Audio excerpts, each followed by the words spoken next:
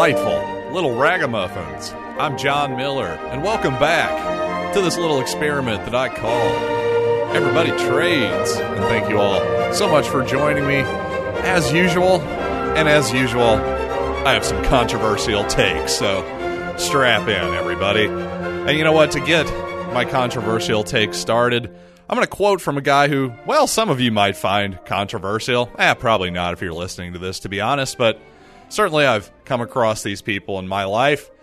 And that man is none other than syndicated columnist, George Mason, university professor, and economist, Walter E. Williams. And yes, if you're a Columbia person, you may remember Walter's columns were frequently published in the Columbia Tribune for many, many years, syndicated in the opinion section. And, well, just to start it off, I want to read to you a couple paragraphs from a Walter E. Williams column from 2018 entitled Educational Fraud Continues. Walter begins. Earlier this month, the 2017 National Assessment of Educational Progress, aka the Nation's Report Card, was released. It's not a pretty story. Only 37% of 12th graders tested proficient or better in reading, and only 25% did so in math.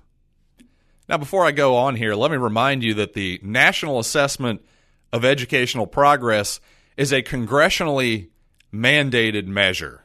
We're not talking, this isn't some libertarian think tank here. So you would think that the public schools, the state, if you will, they would have all the incentive in the world to lie, to juice, to make these numbers appear better than they are. They don't want to make themselves look like failures, but here they are. This is based on their own numbers. And Walter Williams continues here. The atrocious NAEP performance is only a fraction of the bad news.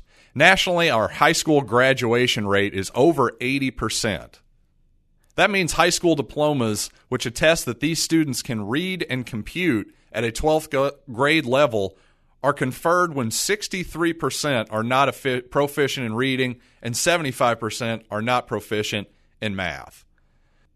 He continues, it's grossly dishonest for the educational establishment and politicians to boast about unprecedented graduation rates when the high school diplomas, for the most part, do not represent academic achievement. At best, they certify attendance. All right, so again, let me recap here just quickly, because I know sometimes stats, numbers can be a little bit tough in audio form. Essentially, while over 80% of high schoolers are graduating from high school, the majority of those students cannot read or do math at a 12th grade level. So according to Walter Williams, these are fraudulent degrees that are being handed out. And according to Walter, obviously the inference here, the implication, I should say, is that this is bad and that public education has been a gigantic failure. Well, on to that, Mr. Williams, Dr. Williams, with all due respect, sir, I believe, in fact, for different reasons than you do, of course, that public education has been a wild, incredible success, at least from the point of view of the state. Not the students, not the parents, not me, not probably you, and not Dr. Williams. But from the perspective of the state, there can be no doubt that public education has been an incredible success for the state and its interests. Because to me, it's quite obvious that the number one goal of public education, or government education, as I will call it, is to convince people that they need the government in order to survive and thrive and live happy, freedom-filled lives. And again, from their perspective, from the government's perspective, what else do you possibly need them to learn? If your goal is to control the population, to teach them what you want them to know, well, what a perfect scenario. And quite honestly, dumber people are easier to control than smart people. Certainly, the ignorant are easier to control. And quite honestly, I speak from experience on this. I went through public education my entire life, K through 12, public education. College, went to Missouri, another public school. And boy, they start you off really early with the idea that government, the U.S. government, obviously in this case, is absolutely necessary to all of our lives. See, the one thing I definitely remember from kindergarten, other than the ABCs, I suppose, is the Pledge of Allegiance. Yes, I could recite that thing to you right now, word for word. And boy, the Pledge of Allegiance, what an absolutely perfect metaphor for public education. See, take the word when you say indivisible with liberty and justice for all. I'm sorry, when I was 6 years old, and I was a relatively smart 6-year-old, I'd like to think, my 6-year-old mind could not comprehend what indivisible meant. Now, you could have broken it down for me and said, well, it literally, hey, you take this cookie, and if I'm unable to tear it apart, that means it's indivisible. It cannot be divided. Maybe I could have understood that concept. In fact, I'm sure I could have. But in terms of indivisible, in terms of a centralized government power, in terms of all of the effects that has on natural rights and the concept of natural rights, morality, et cetera, et cetera, et cetera, that is a lot.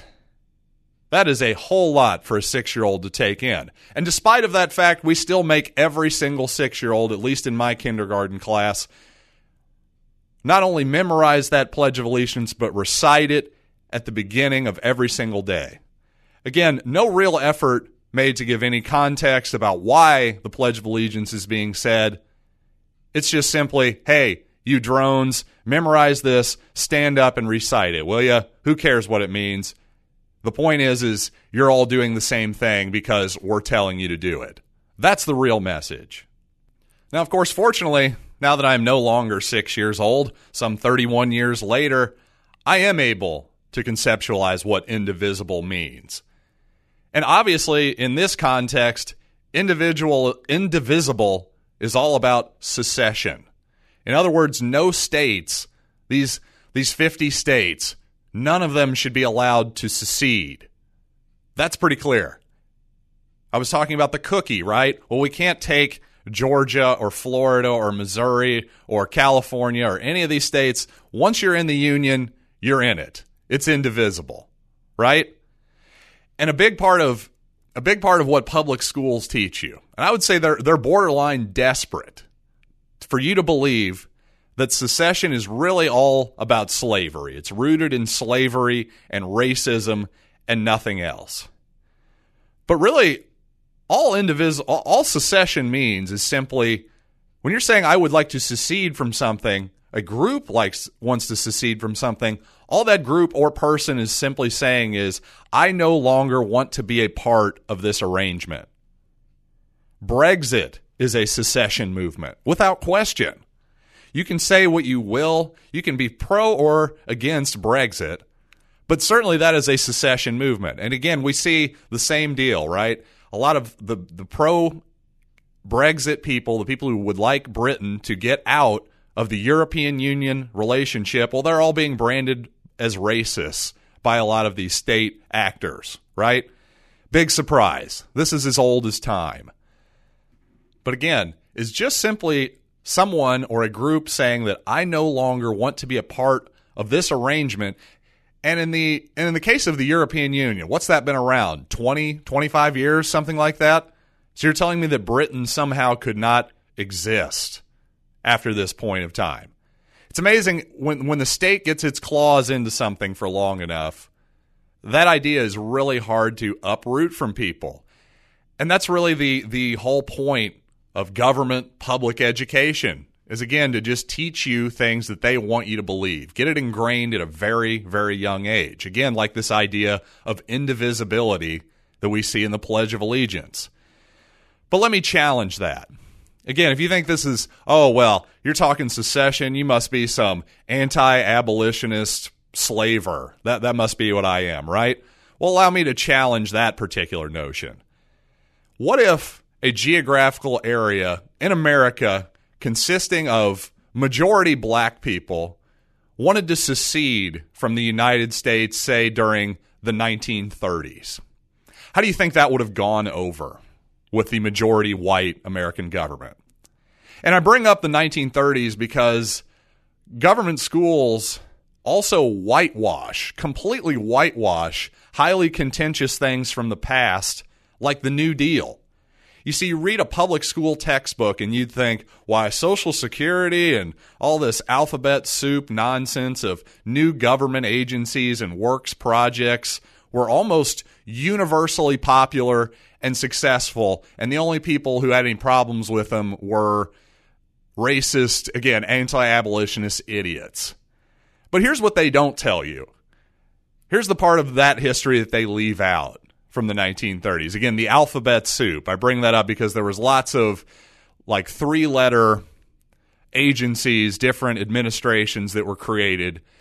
Among them, the NRA. No, not the National Rifle Association, but the National Recovery Administration. See, again, there was a whole lot of just giant infrastructure projects. You know, this is a time where a lot of dams were built.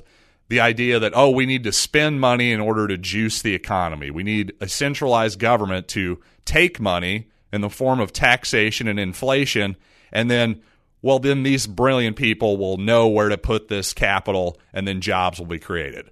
Now, you know, if you've listened to me for long enough, that this is Keynes and this is stupidity.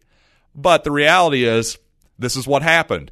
And what they don't tell you, again, about the National Recovery Act, the NRA, well, what most black people called it, the black workers who would have liked to have gotten some of these jobs that were created by things like the NRA, well, they called it Negroes Rarely Allowed. That was the joke that they made about the NRA, because while their tax dollars were certainly being taken, while their savings were certainly being inflated, the monetary base was being inflated, so therefore their savings was worth less than it otherwise would have been. That's a secret hidden tax, a hidden theft, if you will. So while black people were paying for the National Recovery Administration, again, they called it Negroes Rarely Allowed because they weren't benefiting from it. Despite the fact that they're paying this money via taxation and secretly via inflation as well, they didn't get the jobs. They didn't get the benefits.